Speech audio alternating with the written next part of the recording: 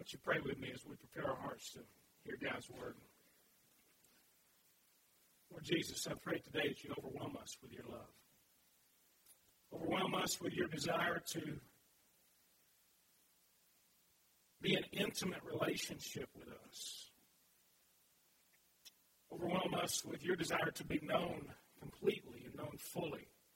And draw us closer to you today.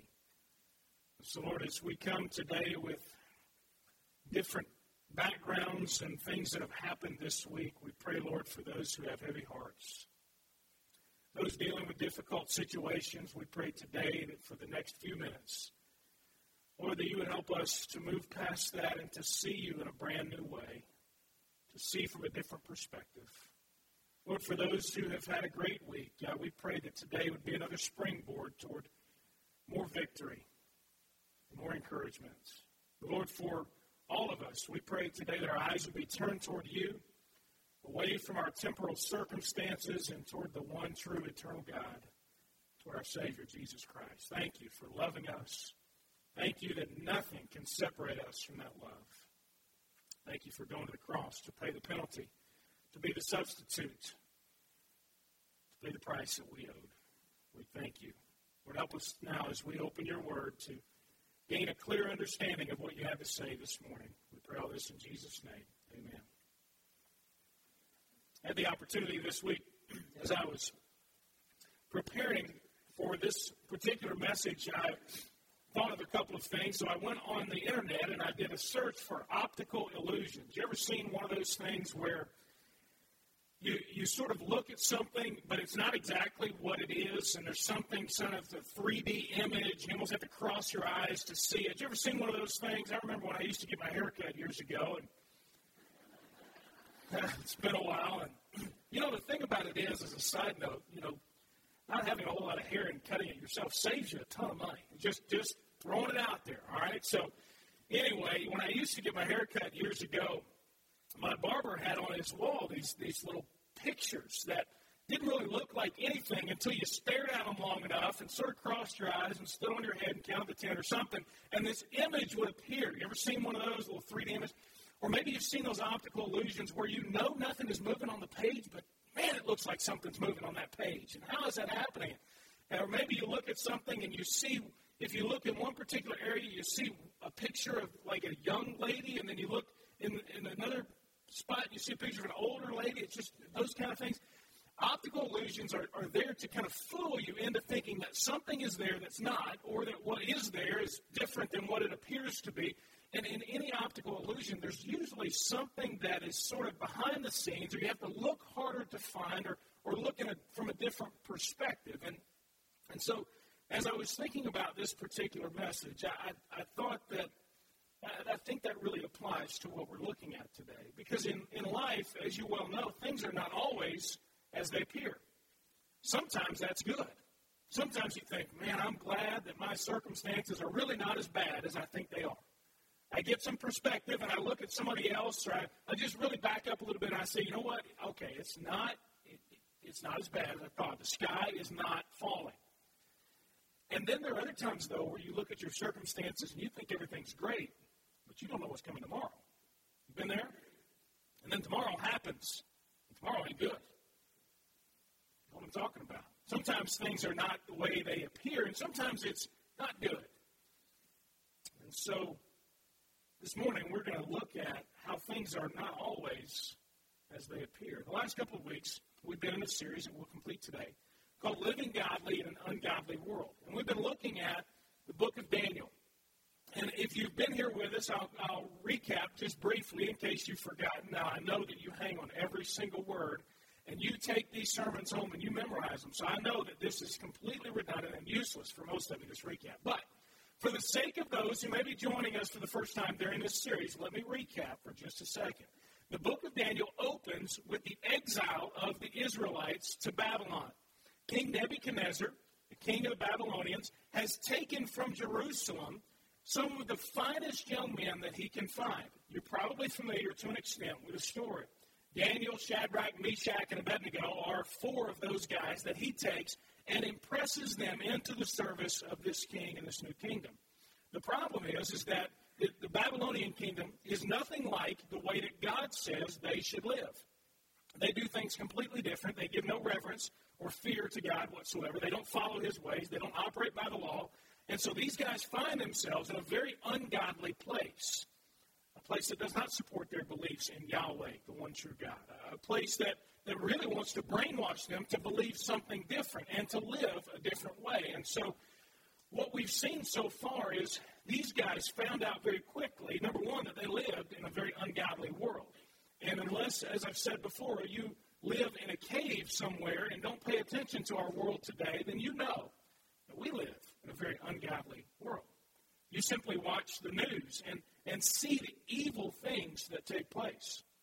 I'm not talking about natural disasters and things like that. I'm talking about folks who will somehow condone the evil that they do and justify it according to whatever means they need to. And we live in a very ungodly world.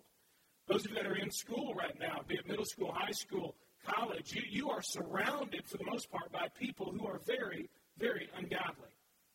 They may be your friends. You may like them. You may have a good relationship with them. But for the most part, the overwhelming majority of those people are not in any way efforting toward living the way that God wants them to live. If you go to work on a regular basis, I don't have to tell you that the people you work around are probably, for the most part, unless you work in a unique situation, ungodly people. They may be nice people. You may think, well, he's a pretty good guy or she's okay. But for the most part, their hearts are not turned toward God. Certainly those folks that you run into while, hopefully not run into, but you encounter while you're driving, you realize, maybe you'll find out real quick if you run into them, you realize that ungodliness just permeates our world. You realize that it is interesting to me, and granted, I don't want to get too carried away here, but if from right outside the church doors here on Highway 94 to where it meets Highway 80, it's a mile and a half, 1.5, I think maybe 1.6 miles.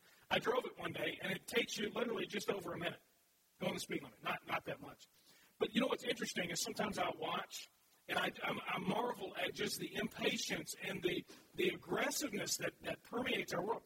As soon as they get past Old Newburgh Road right here, lots of folks will just pass. They'll go flying, 80 miles an hour. I wonder how many of them, most of these folks have to be local. They have to understand you only got a mile and a half. I wonder how many of them realize you got a mile and a half, then you have to stop. The person can be right there behind you. I mean, then you got a 4-lane road. It's amazing just in the little things. How just that ungodly spirit of aggressiveness, and it's all about me and mine, just permeates our world. 1.5 miles. Just remember that next time you think about passing. I'm going to be watching from the front porch of the parsonage, all right? I'll be there. I won't call you out next Sunday, but I'll just look at you, all right? But it's obvious and evident that we, just like these guys, we live in a very ungodly place. And so they had to determine very quickly, what do I do? How do I live the way God wants me to live in this place that does not support that?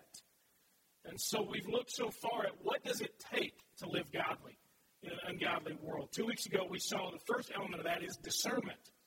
The ability and the skill of choosing between right and wrong, between truth and error, and also between truth and half-truth. Those who will justify the sin that they do and not judge rightly between what is right and what is wrong will not be able in any way to live godly in an ungodly world. We need discernment. Even in the smallest little things, we saw in Daniel chapter 1 how they had discernment to know this is wrong and this is right. And last week we saw that commitment is the second element of living godly in an ungodly world. That it takes faith in God. It takes integrity. It takes commitment to live for the Lord in an ungodly place. And this morning we're going to look at what I believe is the overarching theme of the book of Daniel. And of all three messages, this one is the most important. Because this is the underlying foundation of the entire book of Daniel. Far more important than our need for discernment or commitment is our need to understand and to live by the truth that we'll see today. Because without living out what we learned today, the others really don't matter. I want you to look with me. We're going to be in the book of Daniel. If you've got your Bible open, I'd like for you to turn there. I want to show you just briefly several verses here as a point of introduction and getting us started today that I think will help highlight what we're looking at this morning. And so we're going to start in Daniel chapter 1, and we'll sort of work our way, kind of meander through the text a little bit this morning and wind up at a point that I want you to see. So Daniel chapter 1, look with me at verse 8 of Daniel chapter 1. It says there that Daniel determined that he would not defile himself with the king's food or with the wine he drank. So he asked permission from the chief official not to defile himself. This was the verse that we looked at. This is the discernment. Daniel said, no. I'm not going to do what everybody else is doing. I am not going to live like everybody else. I'm going to choose between what's right and what's wrong. I'm going to choose to live God's way. Now, Daniel seems to be the hero of this particular story. Man, what incredible faith he had. Isn't he a great guy? Look how godly he is. But look at verse 9, and this is the key to this particular passage. Who had granted? God had granted Daniel favor and compassion to the chief official. It doesn't say that because Daniel was such an incredible politician and could just work every single conversation just right, everybody loved him, that, you know what, the chief official said, hey, man, you're so awesome. We just love having you around. You are the greatest person we've ever known here in Babylon. Even though you're an Israelite, we love you anyway. Hey, you know what? Yeah, because of all that, yeah, go ahead. You do what you want. Yeah, the exact opposite is true. It says God had granted Daniel favor. Keep that in mind. Look at verse 17 of the same chapter. And this is after these four guys had said, we're not going to defile ourselves. Please give us something different to eat. Test us for a while and see if we're not in better shape, better looking, have keener minds and understanding than the other guys. And then look at verse 17. After that episode is over, what does it say? God gave these four men knowledge and understanding in every kind of literature and wisdom. Daniel also understood visions and dreams of every kind. Who was in charge there? God. Was it anything they did on their own? No, their simple obedience revealed the fact that God himself was in charge. Look at chapter 2. The king Nebuchadnezzar here has a dream. The first 9 verses, he kind of freaks out. He doesn't know what's going on. He said this dream that disturbs him, and he wants somebody to interpret it. And in verse 10, the Chaldeans, his wise men, answered the king. They said, no one on earth can make known what the king requests. Consequently, no king, however great and powerful, has ever asked anything like this of any diviner, priest, medium, or Chaldean. What the king is asking is so difficult that no one can make it known to him except the gods, whose dwelling is not with mortals. Because of this, it says, because there's nobody that can interpret his dream, the king became violently angry and gave orders to destroy all the wise men of Babylon. They gave the wrong answer. Wrong answer. There you go. They should have just made something up on the spot. King, I think it means this. They could have saved their lives. Anyway, the decree was issued that the wise men were to be executed. And they searched for Daniel and his friends to execute them. Now, Daniel and his friends, of course, were given wisdom and all these different things. Daniel, the ability to interpret dreams and visions. And so here he is, about ready to be executed, doesn't even know it, doesn't know what's going on. And as a result, his life is in danger, and he has no idea. But look at his response in verse 14. Then Daniel responded with tact and discretion, there's his discernment again, to Arioch, the commander of the king's guard, who had gone out to execute the wise men of Babylon. He asked Arioch, the king's officer, why is the decree from the king so harsh?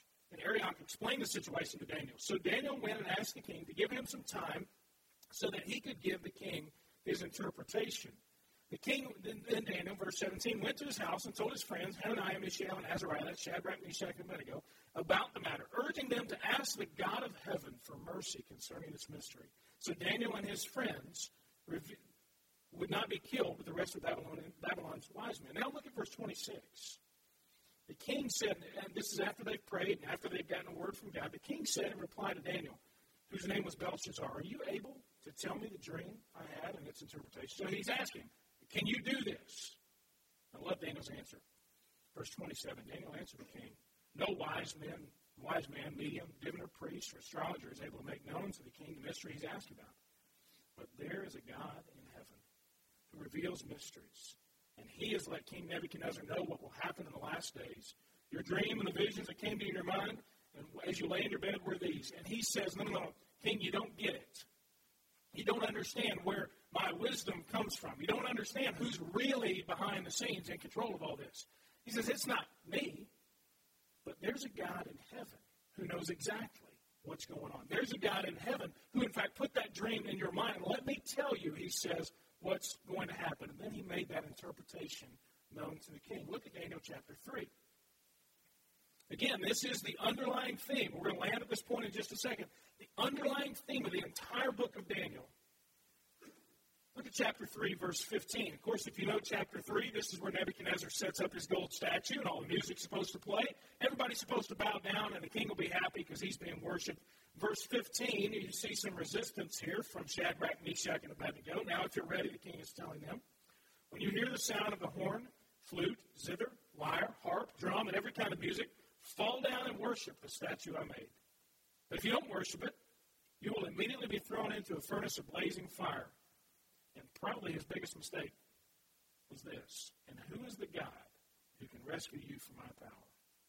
How about that? Interesting that he would say, there's no one, not any human nor any God at all, can rescue you from my power. He refused to recognize who really was in charge. Nebuchadnezzar, of course, at the end of the story, finally figures out that, wait a minute, these guys were walking around in the furnace, and there's not three of them, there are four, and one of them sort of looks like one of the sons of the gods. Wait a minute, there's something different. The presence of God was with them in the furnace there in verses 21 to 25. They were not burned. They were not scorched in any way. God was in control. Daniel chapter 4. Nebuchadnezzar had another dream, and he freaks out again. As you can well imagine, he is a little bit disturbed by what's going on. Daniel tells him, as a result of having this dream, here's what's going to happen, king, if you don't acknowledge God as really being in charge. If you keep putting yourself up, king, as the one who is to be followed, as the one who's really in charge, let me tell you what's going to happen. And he tells him, here it is in verse 25 of chapter 4. He says to the king, Daniel speaking, you will be driven away from people to live with the wild animals. You will feed on grass like cattle and be drenched with dew from the sky for 7 periods of time until you acknowledge that the Most High, talking about God, is ruler over the kingdom of men, and he gives it to anyone he wants. And so he gives him the idea here of what's going to happen. He tells him, you're going to be driven away from people. You're going to have to eat with the wild animals. As for the command to leave the tree stump of the roof, your kingdom will be restored, he says, to you as soon as you acknowledge that heaven rules. Therefore, may my advice seem good to the king. Separate yourself from your sins by doing what is right, and from your injustices by showing mercy to the needy. Perhaps there will be an extension of your prosperity. And it's interesting to follow this. He gets a word from God. Look, king, you're not in charge. You need to acknowledge who really is. Verse 28. All this happened to King Nebuchadnezzar. At the end of 12 months, as he was walking on the roof of the royal palace in Babylon, the king exclaimed, is this not Babylon the Great that I have built by my vast power to be a royal residence and to display my majestic glory? While the words were still in the king's mouth, a voice came from heaven. King Nebuchadnezzar, to you it is declared that the kingdom has departed from you. You will be driven away from people to live with the wild animals, and you will feed on grass like cattle for 7 periods of time until you acknowledge that the Most High is ruler over the kingdom of men, and he gives it to anyone he wants. At that moment, the sentence against Nebuchadnezzar was executed. He was driven away from people. He ate grass like cattle, and his body was drenched with dew from the sky until his hair grew like eagle's feathers and his nails like bird's claws. Verse 34. But at the end of those days, I, Nebuchadnezzar, looked up to heaven, and my sanity returned to me. Then I praised the Most High and honored and glorified him who lives forever. For his dominion is an everlasting dominion, and his kingdom is from generation to generation. And all the inhabitants of the earth are counted as nothing. And he does what he wants with the armies of heaven and the inhabitants of the earth. There is no one who can hold back his hand or say to him, what have you done? He praises the Lord, finally recognizing that who is in charge. Now look at Daniel chapter 5 as we continue this theme. King Belshazzar held a great feast, verse 1, for 1,000 of his nobles and drank wine in their presence. Under the influence of the wine, Belshazzar gave orders to bring in the gold and silver vessels that his predecessor Nebuchadnezzar had taken from the temple in Jerusalem. Whose temple was that? Temple in Jerusalem. God's temple. Okay? Yahweh, God's temple. So that the king and his nobles, wives and concubines could drink from them. Do you understand what's going on? This is spitting in God's face. You don't do this. You don't take the stuff from the temple and use it for your party. It's not the way you go. It says, so they brought the gold vessels that had been taken from the temple in the house of God in Jerusalem, and the king and his nobles, wives, and concubines drank from them. They drank wine and praised their gods, made of gold and silver, bronze, wood, iron, and stone. The next few verses highlight the handwriting on the wall. You ever heard that old phrase? Well, there's the handwriting on the wall. This guy saw it firsthand. And it says, this is the moment of greatest fear probably found in the whole Bible, that he was pale and his knees shook so that they hit together. He's scared to death. The king doesn't know what's going on. There's the fingers of some man writing on the wall, and he writes an inscription that basically tells the doom of the king. And it's interesting that very night, the king died. He spit in God's face. He assumed he was in charge, and the king was destroyed. Daniel chapter 6, we looked at last week, is the story of Daniel in the lion's den.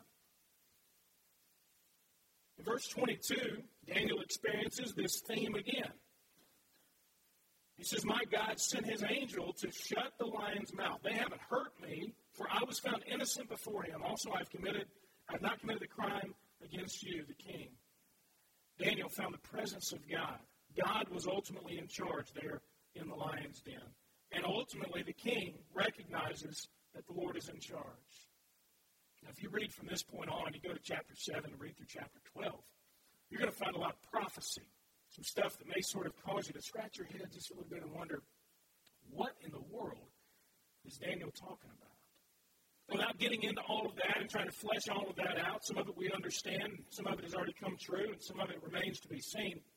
Understand that the last few chapters here simply highlight the truth that we'll see here in just a minute. Daniel gives visions of what God's going to do in the future. He tells of the coming Messiah and the eventual destruction of everything that's evil, and that God will reign for all eternity over the world. Now, why do we look at all that stuff?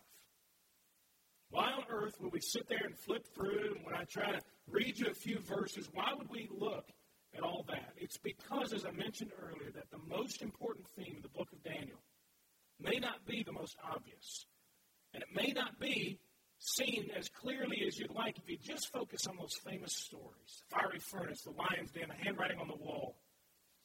But it's ultimately most important. Here is that necessary, but I believe often elusive perspective that we must have. You want to live godly in an ungodly world, the most important thing you've got to have is perspective. And here it is. Here's the perspective. You'll see on the back of your bulletin if you like to follow along. It's this. It's very simple. God is in control. God is in control, and he is good. God is in control, and he is good. You think about those passages we just read. Every one of those points to the fact that it wasn't a human or a king or anybody like that that was in charge. It was God in control, God orchestrating the circumstances, sometimes behind the scenes, sometimes directly and obviously, and you can't miss him kind of involvement in the story. There's no one who reads this story. I was speaking with someone earlier just about the entire Old Testament, and Daniel in particular. You cannot read the Old Testament. You cannot read this book of Daniel and have any doubt whatsoever about who really is in charge, about who really is in control. And a lot of times we fear those who are in power, those who have control, but the great truth that we've seen over and over, both in this book and throughout the entire Scripture, is that not only is God in control, but he's good. He is good. And he loves each one of us. And that's this necessary perspective that we must have. And it's because of that truth, by implication, this is true. Because of that truth, he can be trusted. Because he is in control, because he is good, as a result, he can be trusted. These guys found that out. There's some space there on your bulletin. I want you to write down just a few words that you won't find on the screen, so maybe write these words down. Let me tell you the results these guys experienced when they trusted God. When they understood God is in control, when they understood he is good, and as a result, he can be trusted, here's what they experienced. They experienced peace. Just write the word down, peace. Those guys were bound. They couldn't move, tossed into the fiery furnace. Now, the Scripture doesn't record their emotions at that time, but what it leaves out is any fight that they put up. They had complete peace going into that fire. Daniel in the lion's den, there he is, tossed in there.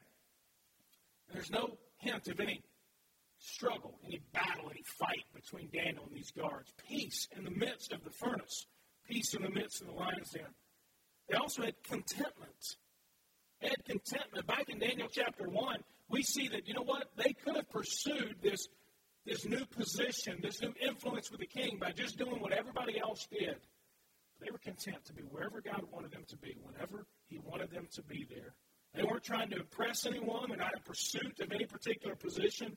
They knew that their fate rested in the hands of a sovereign, loving God. They were content with whatever He brought them. Contentment. Confidence was another thing they experienced. Peace, contentment, confidence. What do they say in chapter 1 when the official says, look, I'm not sure that this is the best idea to give you this. They say, test us. They had confidence. They do life God's way. He's going to come through for them.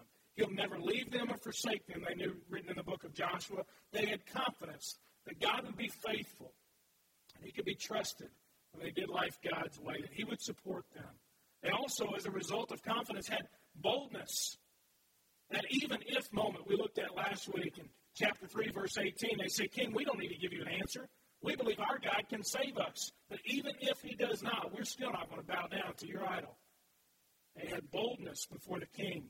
And only trust in a sovereign, loving God produces that kind of boldness.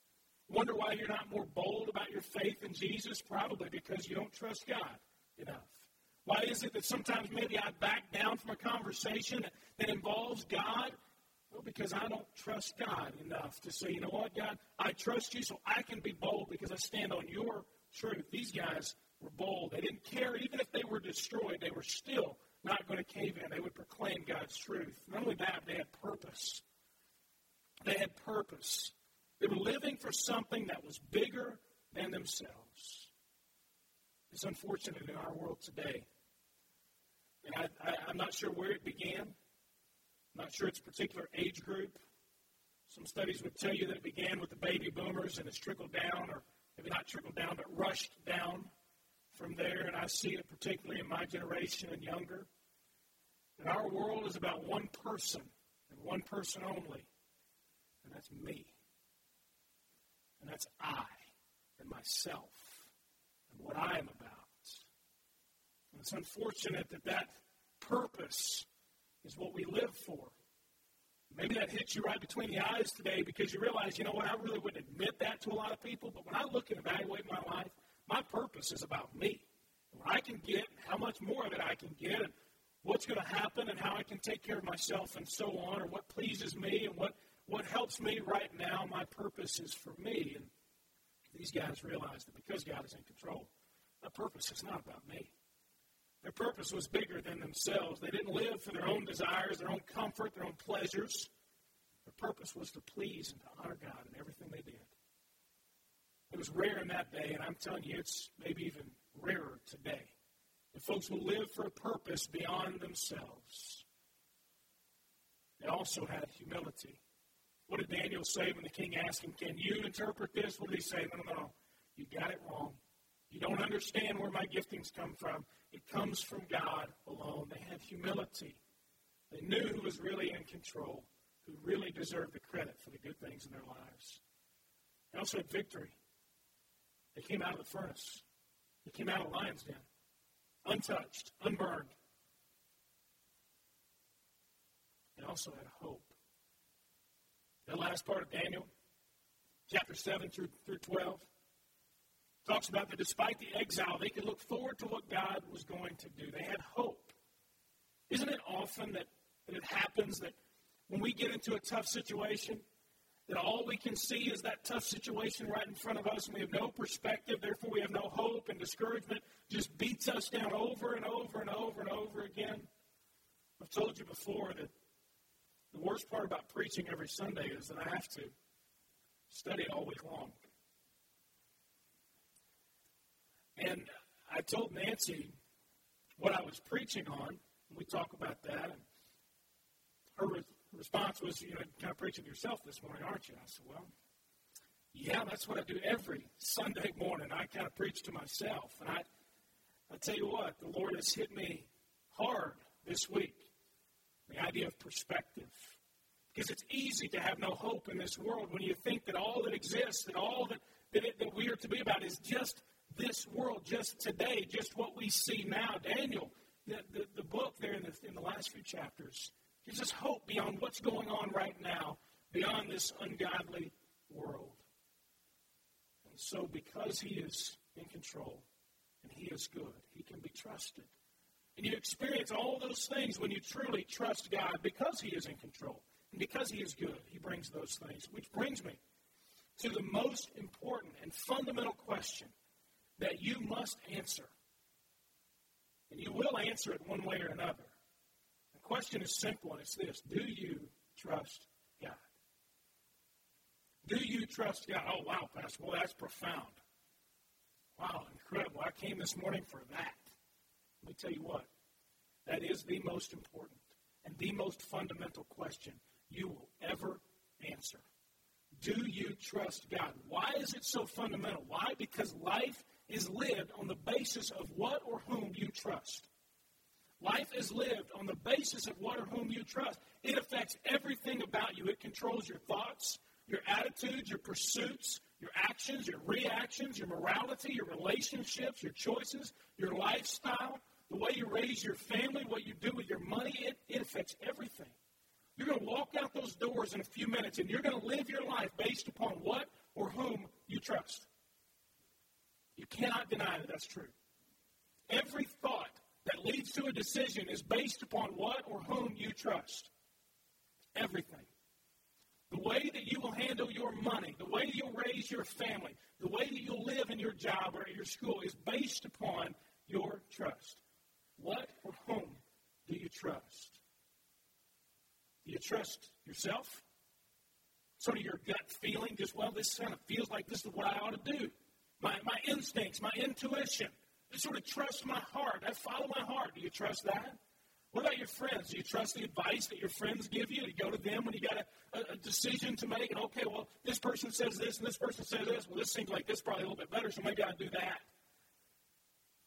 Do you trust what you see?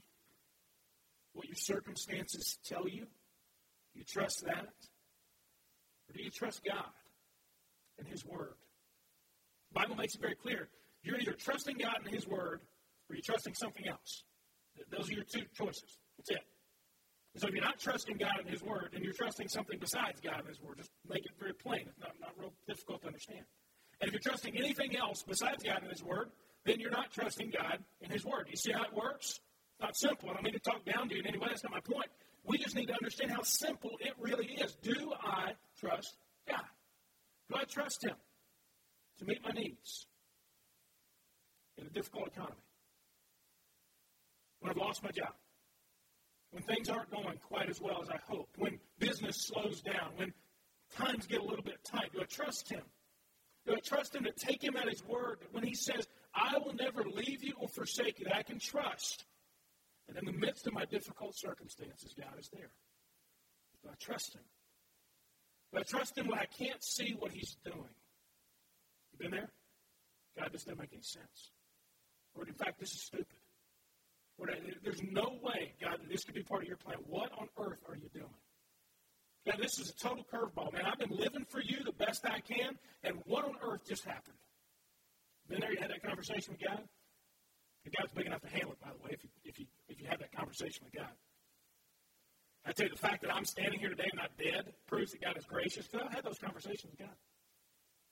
God, what are you doing? There's no way, God, that you can be involved in this. This doesn't make any sense. Or when God is silent for months, years at a time, seemingly in your life. You trust him. You trust him beyond what you can receive from him. You know, a lot of people that, well, I'll trust God as long as this happens, as long as he gives me, or as long as he provides, or as long as he does this or that. Do you trust him beyond what you receive from him? Do you trust him with your future? Do you trust him with your finances, your choices? And maybe most importantly, do you trust him when, like these guys in the furnace and Daniel in the lion's den, do you trust him when you're left for dead?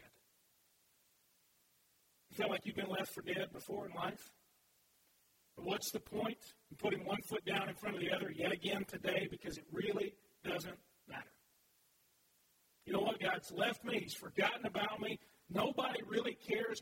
Nobody understands my situation. In fact, most of the people have sort of written me off and they've moved past me. Maybe you feel like you've been bound up and tied, and it's the last thing to do is just throw me into the furnace. Who cares? Or just toss me in the lion's den because I may as well be eaten by lions because life sure couldn't get any worse. Just get it over with. Do you trust God when you've been left for dead? There's one little caveat that's a vital caveat to this particular truth, that it's fundamental that we trust God, and it's this. And we need to understand this today. It's your trust, my trust or distrust of God does not change reality. We live in a very relativistic world. And if Bruce and I here are having a conversation and he says, well, I really believe that God is in charge. And I say, well, I'm not so sure. In today's world, you know what the politically correct thing is to do? It's for me to say, well, Bruce, hey, that's great if you believe that. Man, I hope you're really sincere. For him to say, well, you know, okay, I understand it. Listen, I know you're sincere about that, so I guess our views are equal. My trust or distrust of God doesn't change reality. He is still in control. Period. You can believe it or not believe it. One day you're going to experience it either here on earth or in the life to come. You will experience that ultimately God is in control. You know what the Scripture says? Every knee will bow. And every tongue will confess that what? Jesus Christ, not as a good guy, not as a great prophet, a really helpful teacher, but is what? Lord. In charge. In control. So my trust or distrust of God doesn't change reality. It doesn't mean he's more in control or less in control just because I believe it or don't believe it. The only thing that my trust or distrust of God changes is how much of God and his blessings I'll experience. That's it. So it doesn't change the fact that God is still in control, that he is still good, that he can be trusted, that he must be trusted. It only changes how much of all that I experience. How much of the peace, how much of the contentment, how much of the confidence and boldness and hope and perseverance and endurance, how much of that I experience is based upon how much I trust God, not because God is or is not in control. That can't be changed. And so because God is in control and because he is good, through trusting him, I can relax. I don't have to orchestrate all my circumstances anymore. I don't have to freak out when things don't go my way. I can be content, regardless of my current circumstances. Because he is good and can be trusted, I have purpose beyond myself. I can and I must stand and proclaim the truth. Because he is good and he is in control, I know that change is possible, both in me and those around me in our world today. I can respond properly to the authorities in my life because God is in control. Not my boss, not my teachers. They're simply tools in God's hands. You know that God says that he holds the hearts of the rulers in his hands and he turns them whichever way he wants to. The President of the United States may be the most powerful person in our world today, but his power pales. I believe God laughs at the power we think we may have here on earth.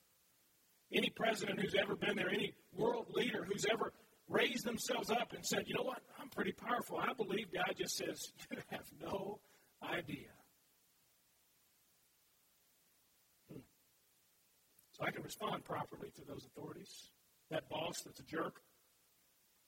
He wouldn't say that in church, of course, but you know, that boss that's a jerk that you just don't really like, respond properly because God is in control. I don't have to be fearful or jealous of ungodly people, what they get, what they achieve. Instead, I feel compassion and pity for them. I can lead with confidence. I know I can't fail if I'm faithful and obedient to God, no matter what circumstances or results tell me. I can't take credit. This is the humility part. I can't take credit for any of the gifts, wisdom, strengths, successes I have. Why? Because God is in control. He is the one who gives me those. I know that he doesn't waste any experience, good or bad, that I have. That's hard to see sometimes. Some of you are in situations right now and you just think, what could this possibly add to my life? It's the worst season I've ever experienced. What is going on? But when you know God is in control, when you know He is good, you can trust that He never wastes an experience you have. I know He's with me even when I'm left for dead. I know I'm victorious. I know that I have hope for the future. Because God is good, because He is in control, He can be trusted, I can live godly in this ungodly world. The truth is, as we've looked at, living godly in an ungodly world requires that you have this perspective, that God is in control and that He is good. On the screen, there's one last thing I want you to write down. I know you put your papers away, put them on your backpack, the bell's about to ring, you're ready to go home. But get your bulletin back out or a piece of paper somewhere and just write this down, all right? There are some times that are going to be listed here on the screen. Just write them down. 6:23, 6:22, 6:21, 6:19, 6:18, 6:16. So write those down.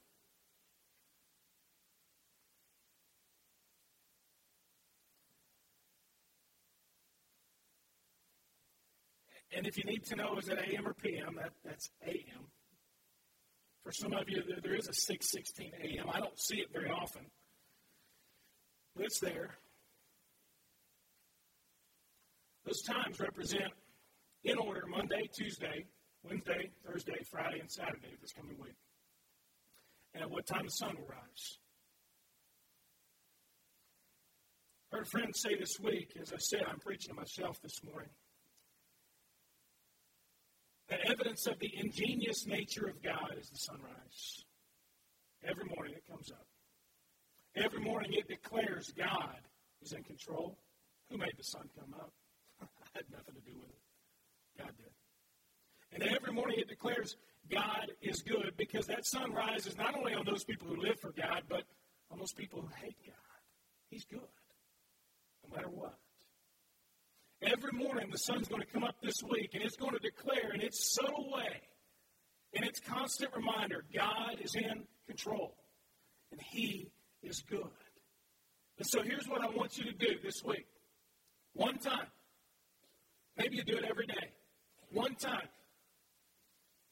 You pick one of those times. And you get yourself out of bed. And you look over this way. And you watch the sunrise. And you pray while you do, and you say a simple prayer. God, you are in control. And God, you are good. And God, I trust you today.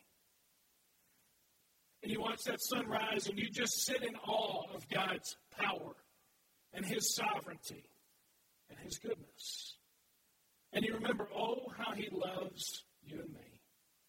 That the God who created that sunrise that seems so powerful and so far away sometimes came to earth in the form of Jesus Christ, and He hung on a cross to display His control over sin and evil and to display His love and His goodness. Be reminded of that this week. And then when life happens, after that cool sunrise you sit through thinking how mystical and spiritual you are, you go to work and life happens. When something this week happens, when you're still dealing with that situation you walked in with this morning, not as some sort of cheesy, useless activity, but you say to God, Lord, you are in control. Lord, you are good. God, I trust you. And maybe, just maybe, you start to believe it. Maybe, just maybe, you live out the implications of that. And you begin each day with that simple prayer. You are in control. You are good. I trust you. And when life throws you curveballs, God, you are in control. You are good. I trust you. In whatever situation you'll find yourself this week, this is the most fundamental and important question you'll ever answer. Do you trust God? Daniel chapter 7 through chapter 12 points to the ultimate coming of the Messiah and God's judgment on sin. He will one day, as He has consistently done throughout the Scriptures in our lives, He will one day show Himself and display Himself for all to see to be in absolute control, the one that we all must answer to, the one whose wrath will be poured out on sin, the one who, yes, even though He loves, will punish those who have not placed their faith in him and in him alone, Jesus Christ, for salvation. So do you trust him? Will you receive his free gift of salvation by placing your faith and trust in Jesus alone for salvation? Some of you this morning have made that decision, many of you, and you say, absolutely, I trust him for salvation. There may be someone here today, though, who says, you know what? I really haven't done that. I haven't asked the Lord to come and be in charge of my life, recognized his control and his love and his goodness, and I need to do that this morning. God is in control. That's the most important thing from the book of Daniel. You can live with discernment. You can be the most committed person in the world. But when life happens, and you need to understand, when life happens, God is in control. He is good. And he can be trusted. So watch the sunrise this week.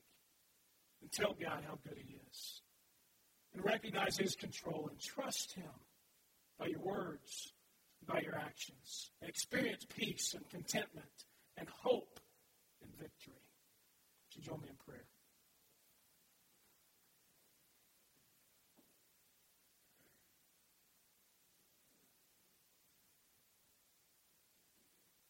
Lord, thank you for the sun coming up this morning. Lord, we confess to you our agreement that you are in control. And Lord, as we think about those circumstances now that would make us think something different, we give you those even now. Lord, you are in control of all of that.